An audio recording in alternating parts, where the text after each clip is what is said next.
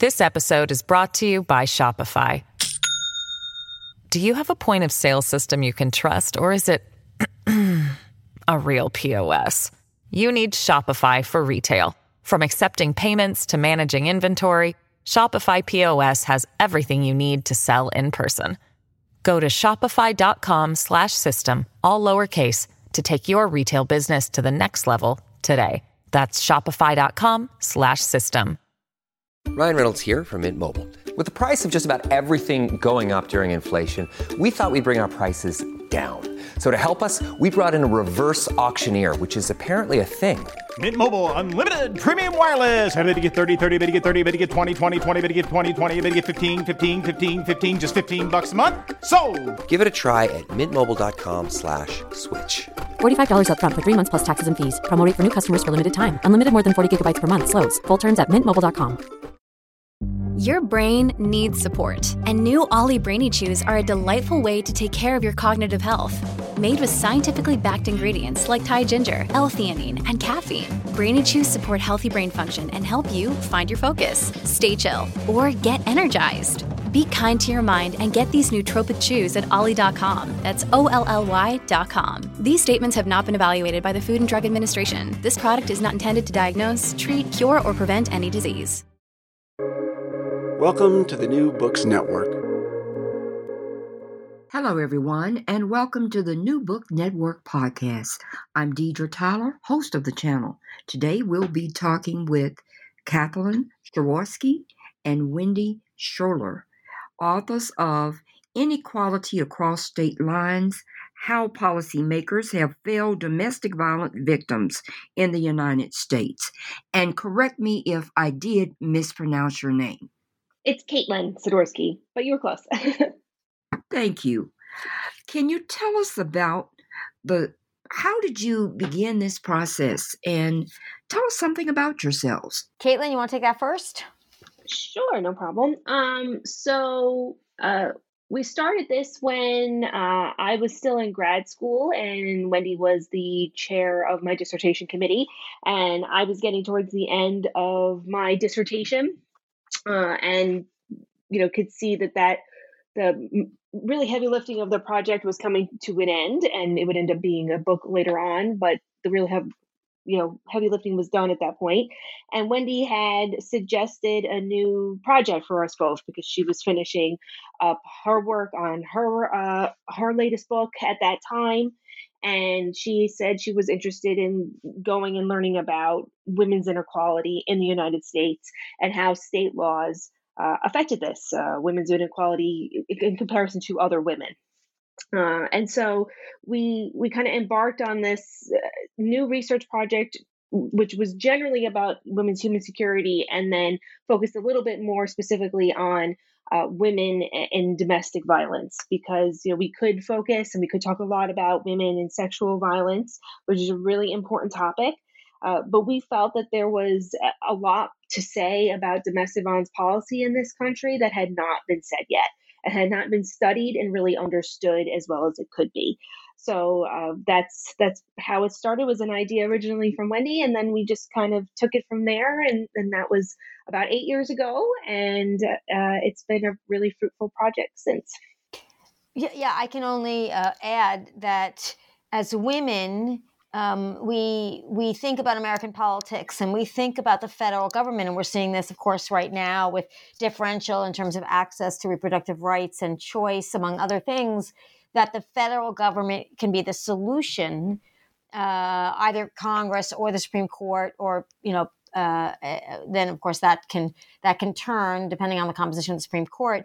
But in fact, so much of women's daily life is controlled or affected by state law and state practice and the implementation of local law enforcement practices, judicial rulings, social welfare agencies.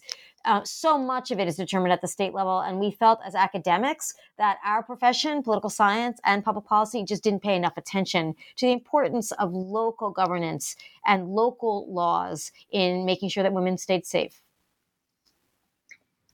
You start off by talking about the story of Morgan and Leah. Tell us how important this case is to the examples that you give about domestic violence.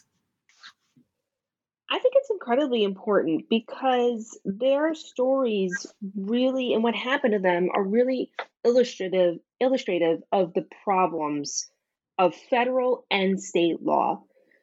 Federal law says, via VAWA, the Violence Against Women Act, and the Lautenberg Amendment, that you are not allowed to possess a firearm or purchase a firearm if you have been convicted of a domestic violence misdemeanor or if you're under a domestic violence restraining order.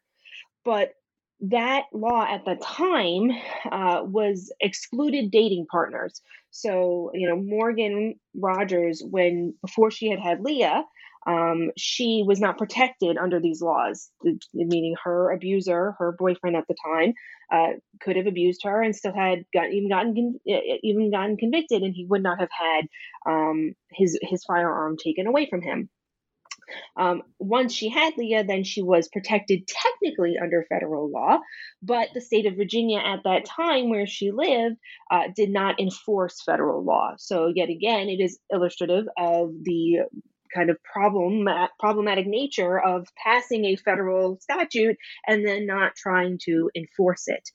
So if you read the book, it's detailed a little bit more closely, but her abuser, the father of her child, one day came into their home and shot and killed both her and their 2-year-old daughter, and then fled the scene and fled from the police chase and got into a car accident where he died, and the other car that he hit, the 2 people in that car died. So, it was just an incredibly tragic story of not only what happened to Leah and Morgan, but what also happened to those other 2, random strangers to this story.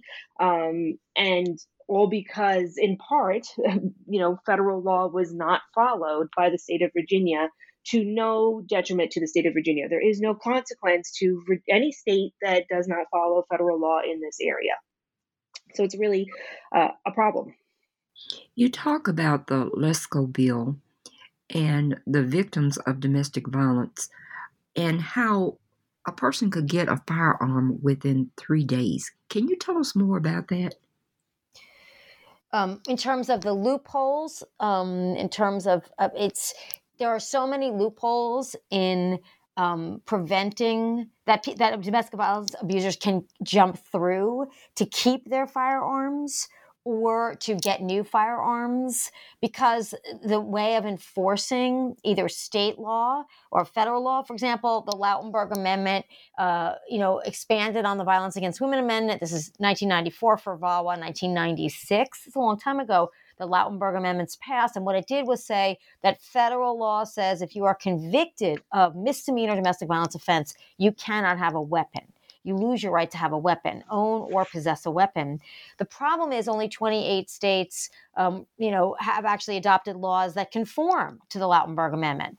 So we have a little bit more than half of American states say, okay, the same thing.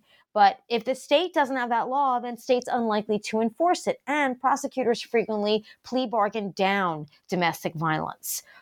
Sometimes to a basic assault or something else that kind of finds a way of making sure that the person isn't held accountable and it doesn't go into the state records the way that it should.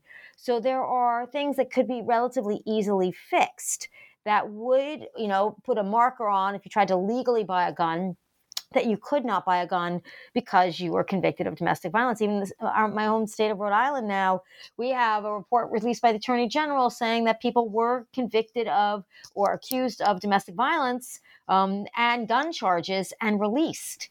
Now, the government took away their gun, but unless there's a conviction on the books, that person could conceivably legally buy a gun either in Rhode Island or some other state. So there's just, it sometimes feels so frustrating that simple changes in how we're charging domestic violence abusers, how we're recording those crimes, and just the willingness of law enforcement to enforce these prohibitions simply at the time of purchase. It's these things could help work, but they don't. Tell us about your research methods and specifically your multi-method approach in this research. I can take that one first. So our research, the first big thing we had to figure out is domestic violence law in states, and then domestic violence related firearm laws. There's a whole body of laws that relate to whether you can have a gun, what the prohibitions are against owning or possessing a gun, and which states had domestic violence crimes in that list where you cannot have a gun. So the federal government does this through also prohibitions. If you meet certain characteristics, you can't have a gun. And one of them is that if you are under a restraining order. So we had to look to see which states had which laws. And to use a guideline, we used a report called the Committee on the Status of Women from 2015 that had a short chapter on women's security and safety. And they selected 8 basic laws on availability of getting a gun based on whether you had been convicted of domestic violence. So we took those 8 laws and we looked to see around the whole country. First, we started with only 16 states. Then we went to 25 states. Then we went to 50 states. That's why, frankly, it took as long as it did, because there's no national database for this now. We have it now. One other researcher, April Zioli out of the University of Michigan, she has a database of this kind as well, but it's taken years for all of us to collect this data. And so it was a long process to confirm which states passed these laws and when did they pass them, because we really wanted to know what prompts a state to pass this law or what prevents a state from passing the law. So we went back to 1990 all the way through 2017 to track how these laws evolved over states over time. So it took a lot of individual work and it took a lot of research team work to really comb the internet, records wherever we could, and create a new original database. The other part of our research process, there's kind of 2 other parts, I think, is, the database, but then the case studies that we did with the database to kind of add the rich descriptive, what is happening, what are the people saying in hearings, what are the newspapers reporting at that time about what is happening with these laws, or what other reports are being written. Like there's a really great commission in Georgia, a fatality commission that has, spoken a lot about the type of laws they feel like they need to be passed in the state of Georgia, of which they have absolutely no domestic violence firearm laws. So the case studies were kind of the second part of this to complement the database. And then the third part, which is actually, we kind of started with this as we were starting to collect the domestic violence firearm data, was surveys of public defenders and district attorneys. Because domestic violence data is so hard to come by, we felt like a smart move was to go to the people who were dealing with the cases and the people who were going through the court system most directly. And so public defenders and district attorneys had some really interesting insights on what they thought about the laws in their states, how they felt victims were treated and offenders were treated, and what was happening with their cases. Were they ending up in jail time or financial penalty or rehabilitation, to really get the sense of, okay, what is happening, at the state level and also the federal level, but then also what is happening on the ground in real time. To get that sense of, were these laws really having any kind of effect in the way that they were supposed to be? Now, from your research, I'm sure you know what states are advanced with the laws for domestic violence and what states are lagging. Can you comment on that some? I could start with the laggards. I mean, I already mentioned one. So 4 states have no domestic violence firearm laws.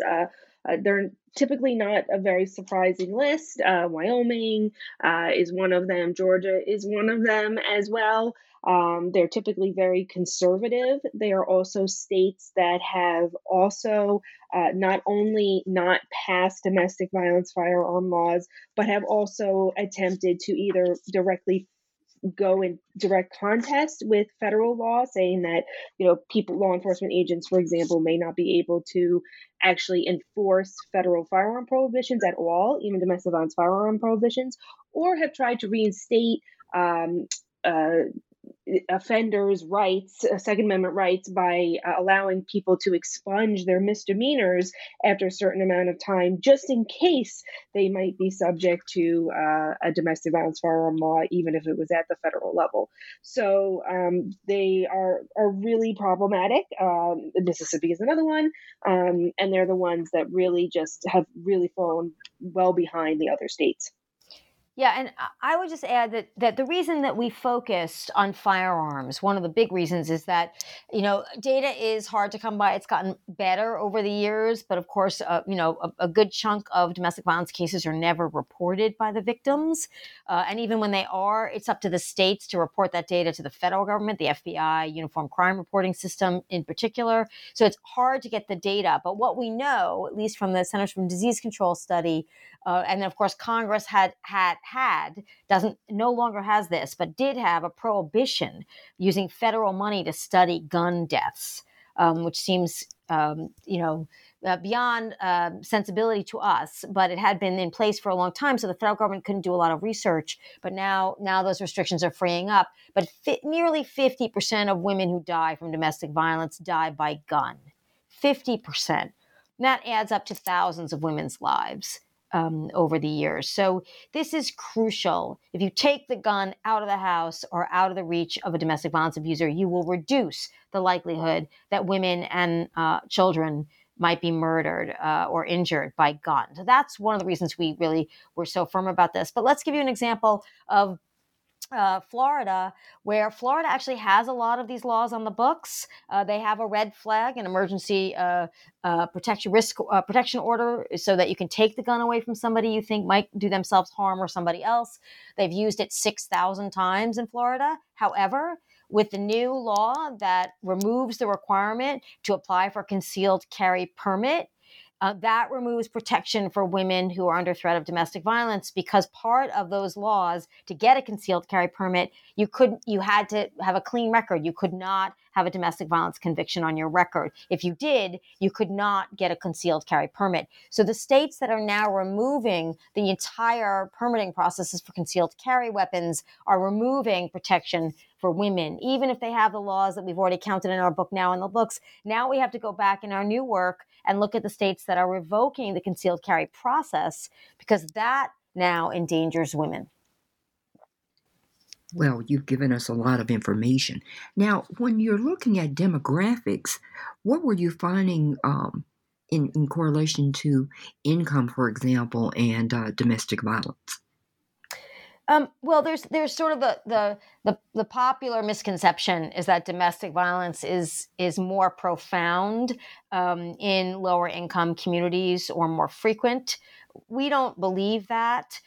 We do believe that in lower income communities, law enforcement tends to arrest more frequently. In lower income communities, particularly in African American communities, and they sometimes dual arrest, meaning they arrest both, usually the male abuser. 70 to 74% of all domestic violence abusers are men, and women are their victims. And so when you think about that, they are subject to arrests more, which means that we know more about those cases. Where in middle income and upper income families, we've seen a number of cases over the last year where we've seen domestic violence, murder, suicides in families that everyone said, oh, there was never a problem. We don't understand how this could have happened, because either they're not reported or they're taken care of by local law enforcement. So we are very suspicious of the assumption that domestic violence is more prevalent in lower income communities. We know that there are things that trigger domestic violence outcomes and assaults: losing a job, a life-changing issue, substance abuse. But there are a lot, particularly with guns, there are so many cases of families that nobody believed this was happening, but in fact, there was consistent abuse and the abuser had legal access to guns and then ends up tragically killing their family. So that's what we've learned in the process of doing all this research about domestic violence. And I think it's also about the services that are available for, people in lower income communities, right? So we just were attending a webinar called Bearing the Burden out of UConn which is also sponsored with Brown. And one of the panelists showed us a picture of a woman who was cleaning up, literally, she was cleaning up a crime scene, a firearm crime scene outside her street. She was known to have done this before, because I guess it has happened before in her neighborhood, in her area. And it's those kinds of things, those kinds of services that don't exist, or don't exist to the same extent that they do in other communities that are wealthier. Giving those kind of communities who have frequent levels of domestic violence or have gone through something tragic like a public shooting like that, giving them the resources, such as access to therapy or mental health services so that they can work through the trauma that they have experienced, doesn't exist in lower income communities in the same way that it exists in middle or upper class communities. And so I think that's the other part, is that, the consequences of that kind of violence happening in those communities is just, forgotten. No one is thinking about them and what they're going through, having lived through it. Yeah, I would just add to that language barriers can also be something that interferes with the successful implementation of domestic violence laws. We talk in the book about something called the lethality assessment program. I know that in states like Utah, for example, they do have police departments that administer lethality assessment, and that is really police officers, law enforcement asking the victim a series of 11 questions to try to determine whether the incident that they're responding to could turn into something lethal, where there'd be mortal danger to the victim and or their children. And this is a very effective tool initiated originally by the Maryland Network Against Domestic Violence. And we see that if there's a language barrier, that tool has to be administered in the language of the victim. And so you may say, well, Spanish, a lot of people speak Spanish in America, but we have a lot of diverse communities in America, immigrant communities. And in general, there's sometimes a fear of calling for law enforcement help, but also even when they get there are language barriers that would interfere with even administering the LAP or even getting a good assessment of the danger that lurks in those households. So again, that may be more prevalent in lower income immigration communities, but it's not really about the income. It's about the language barrier. Now let's look at another demographic. What about the racial classification of the victims? Well, Megan Condon is a scholar who, to our knowledge, has done the best study of this, and yet it's still more than 10 years old, where they studied, what happens in African American communities. First of all, there's a genuine and realistic fear of calling the police for anything.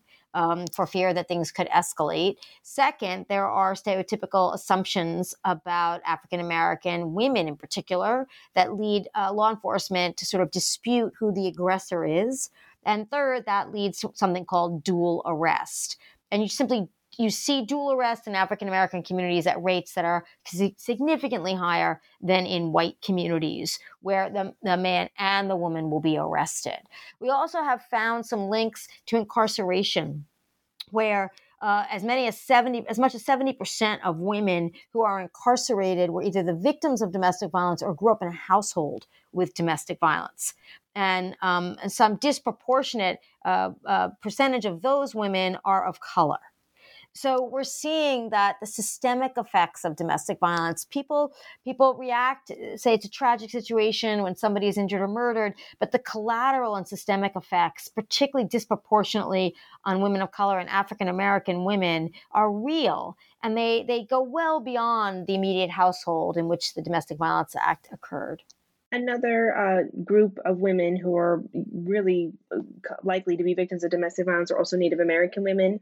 By some estimates, upwards of 80% of Native American women will be a victim of domestic violence in some way, shape, or form in her lifetime. And that is almost exclusively, although not always, because her perpetrator is a non-Native American.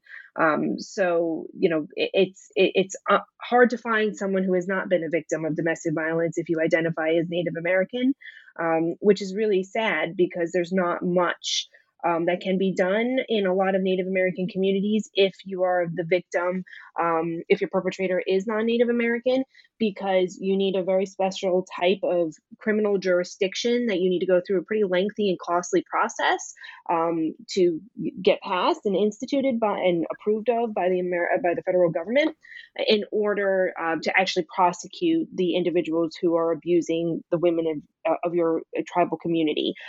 Technically, federal prosecutors can prosecute these people. They typically don't. They typically just let it go, and therefore the repeat abuse happens again and again and again, and tribal governments can't do much about it. So it's really just a shame that that's the state of what it is for Native American women in this country.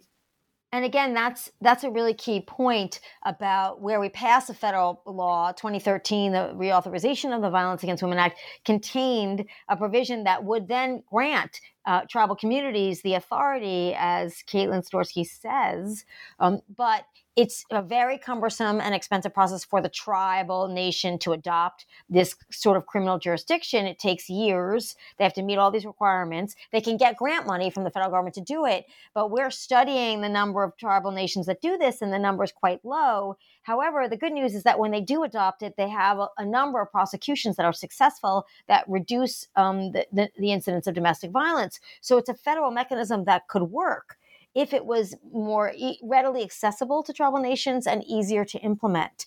And this is where our plea in this book is for the average citizen to say, what seems to work and what should we encourage and ask for to work from government to protect women? And what's the best level of government to ask for that at? You know, the local community administering on LAP, the states passing tougher firearm ownership and possession laws and ownership, purchase laws for domestic violence abusers. And then again, the federal government, if you're going to pass something that's supposed to keep women safer, make it easier to implement.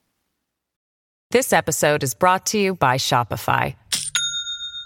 Do you have a point of sale system you can trust, or is it a real POS? You need Shopify for retail. From accepting payments to managing inventory, Shopify POS has everything you need to sell in person.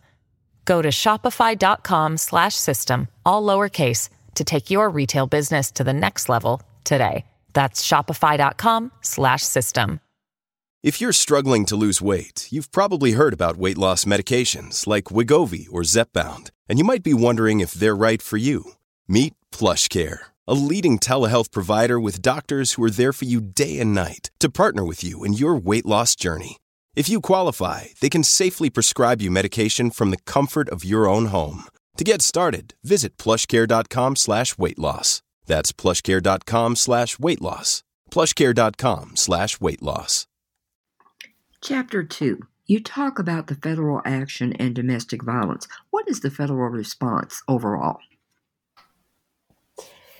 The federal government does not prosecute that many domestic violence cases as a whole. It sets a federal standard. That's what the Violence Against Women Act is. It's a federal standard adopted first in 1994 that says that this is a crime. And the reason it's so important to think about 1994 is that there had been money given by the federal government to address violence in families, the Family Violence Prevention Act, all the way going back to the 1980s. But that was housed in the Department of Health and Human Services as a public health problem. And that is because domestic violence had been considered a private matter within marriage up and through the 1980s. And the government, especially the federal government, did not consider it a crime. It wasn't prosecuted. The federal government didn't have it on its radar. You get to 1994, and now President Joe Biden, then Senator Biden, had been sponsoring a Violence Against Women Act for several years and finally passed it and enacted this law that said now the federal government will treat this as a crime, and the prosecution of it and the standards will be housed in the Justice Department. So the Office on Violence Against Women, which gives out $500 million a year in grant money to prevent and treat domestic violence, that is housed now in the Justice Department, which says to every American, this is a crime. and every state government, this is a crime. And it's not a private matter anymore. It is a public health issue, and it is also a crime that needs to be prosecuted. But again, as the federal government frequently does, it left prosecution of it to state and local authorities rather than taking on the task of prosecuting these crimes in federal court. And VAWA is reauthorized every few years. So it was reauthorized, after 1994 and 2000 and 2005 and then 2013. And then it hits a roadblock because Democrats in the House particularly, but also in the Senate, really wanted to close what I had mentioned earlier with Morgan and Leah Rogers' story, which is called the boyfriend loophole. And the boyfriend loophole, again, if you didn't have a child with your abuser, or if you weren't married or common law, the abuser could then still go and access a firearm. And Democrats really wanted and were really pushing for this to be a part of the next reauthorization of VAWA, and it ended up putting it off the reauthorization. So the reauthorizations failed multiple years in a row until finally last spring or last late winter in 2022, they decided to just abandon including the boyfriend loophole, and in order to get VAWA to be reauthorized, and it did. As soon as they took that out, then the Republicans of Congress were like, okay, we can do this. Unbeknownst to them, but a few months later, the Uvalde school shooting would happen. And that school shooting started with an act of domestic violence at home when the shooter shot his grandmother. And then went on to, unfortunately, to the school. And in response to that incident, the Bipartisan Safer Communities Act was passed in June, and part of that was closing the boyfriend loophole. So it's a really interesting policy history because the boyfriend loophole was a sticking point for so many years in getting VAWA reauthorized, which is directly related and says in the title that it's about violence against women. And it couldn't be a part of that law, but it ends up being part of a law that is in response to a school shooting instead. You looked at 6 different states and you did case studies. Was there something really that you found out from these 6 states that gives us a clue about domestic violence? I think what's so fascinating about these 6 states and really digging into them is how on its surface, you ask pretty much anyone and they'll say that they don't agree with domestic violence, and domestic violence should be, obviously addressed, and people should be prosecuted, and, women should be safe in their own homes. And that is very, that's common, common sense, conventional wisdom opinion.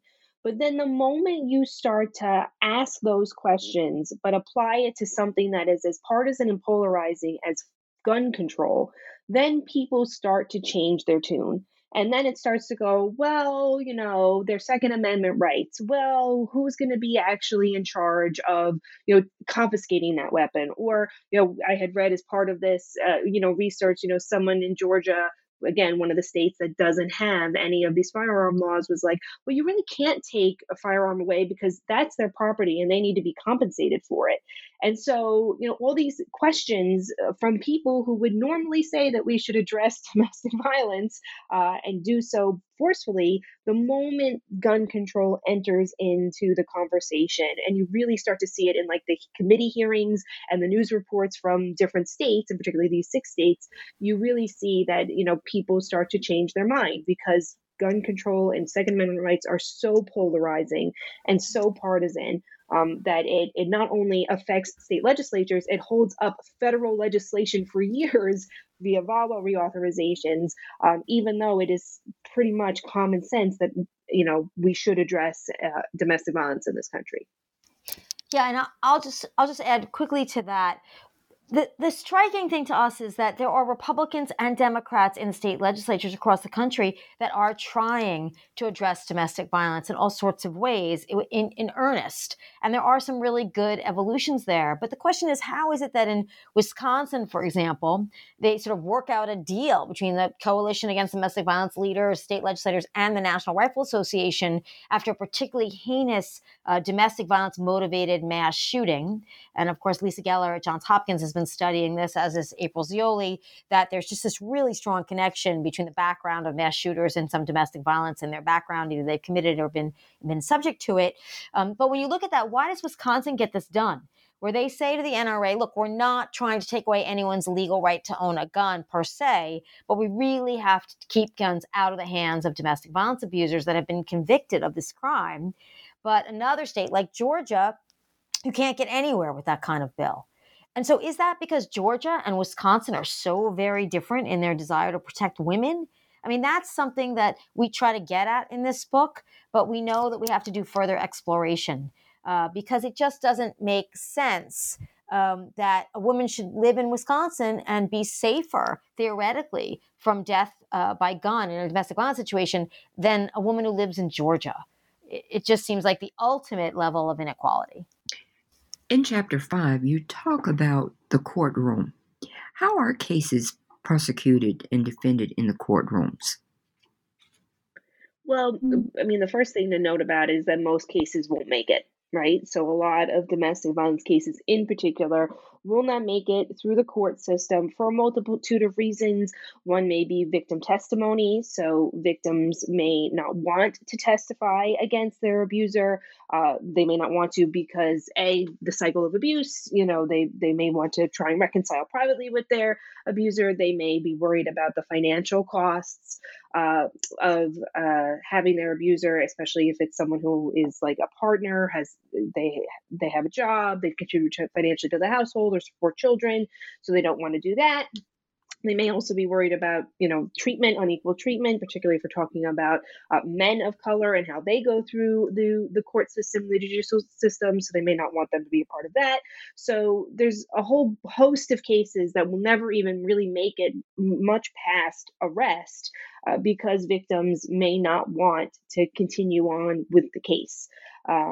And that is problematic for actually potentially holding the abusers accountable and or getting them the help they may need, because a lot of domestic violence cases and the sentence a part of that sentence may be getting some type of therapy, right? Getting some type of help to help understand why people abuse, what they're doing, what are their triggers, how do they not do this again. So that's kind of the sad part, is that we're not going to sit here and say, oh, everyone who commits an act of domestic violence needs to go to jail. That's not necessarily the answer for every single person who commits an act of domestic violence. But there are other parts of sentencing that can include mental health and therapy that are intervention programs that could be helpful for abusers and victims alike.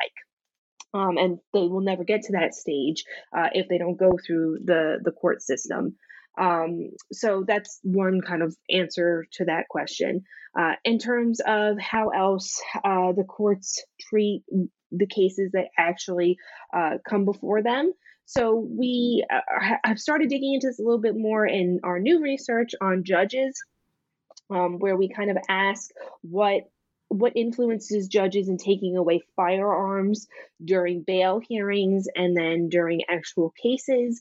And we're finding that in particular, a state having a gun surrender law explicitly written in their statute is a good contributor to a judge actually removing a firearm. So that's really great. We haven't found evidence that ideology of the judge or of the state that they're in is influencing their decisions. So that's, I think, positive because it means that the judge's ideology and feelings on potential Second Amendment rights are not, as of right now, from what we can tell, influencing their decisions to take away a firearm during bail or cases more generally. So that's kind of newer research on how the cases are being handled from the judge's perspective. Yeah, and I think the broader story about the courts is that domestic violence takes up a lot of the court's time, because even if a case doesn't make it to trial, it's plea bargain down. Adjudicating domestic violence, I mean, according to our data, can be as much as 40 or 44% of all the cases that prosecutors and criminal defense attorneys deal with, public defenders, they deal with them. That's a huge amount of time and resources that our judicial system has to deal with just to adjudicate domestic violence cases. And so again, it's something that is a policy issue that is sort of hard to tackle, but really permeates so much of everybody's lives throughout our judicial system, but also, women's daily lives. And we want to draw more attention to it, not just because of itself, but also because of the impact it has throughout our system. The states that have laws concerning victims who are treated as offenders, what about this right to vote? Explain that to the audience. What happens?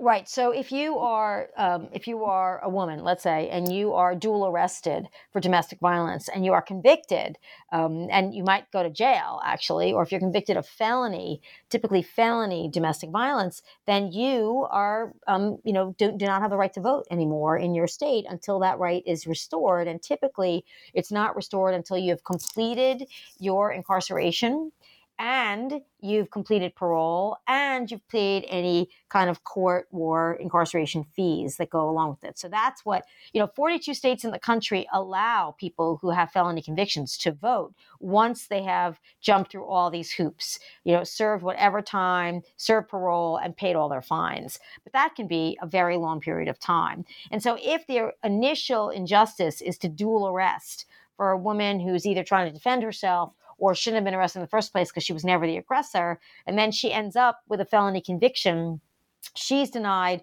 her right to participate politically. In Chapter 7, you gave us some pathways for improving women's human security.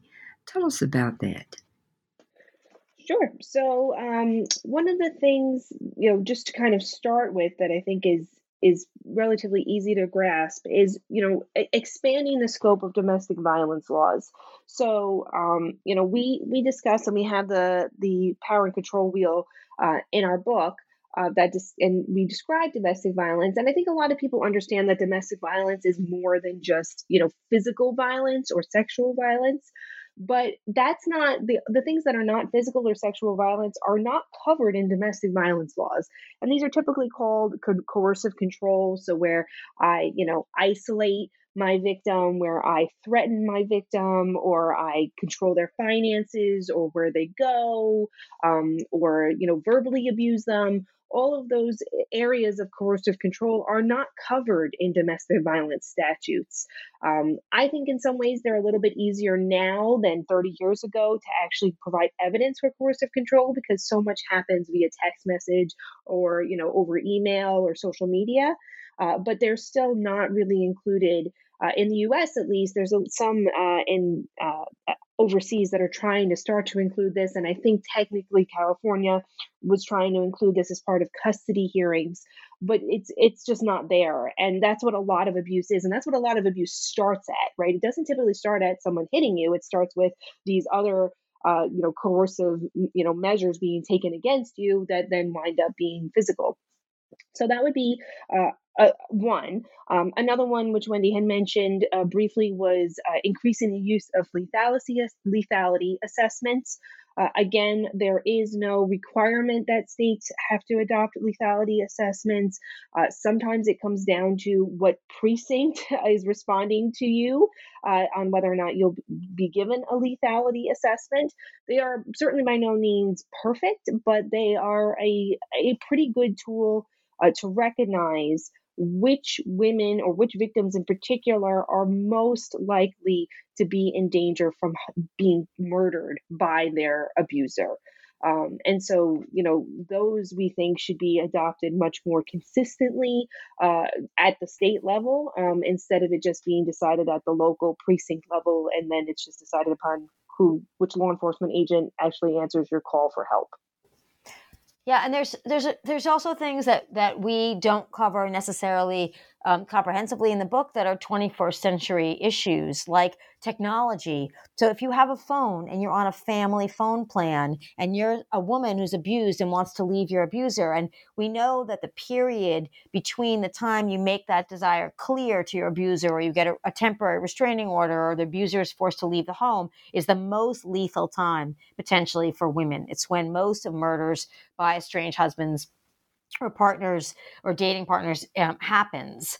So how do you do that? you have to go get a second phone, a new phone, when all of your life is on that phone. And that's what your bank accounts are tied to. That's what your security codes for everything is tied to, that phone number. But you have to actually cancel that phone number and get some other phone. How do you do that if the partner controls all the finances in the household? So there are actually practical things now, especially with the digital economy, that makes it harder for women to hide, harder for women to leave their abusers. And so we support things like the Address Confidentiality Program, where you can get a separate PO box that is a technical legal mailing address for yourself, so that you can apply for things, that you can be reached.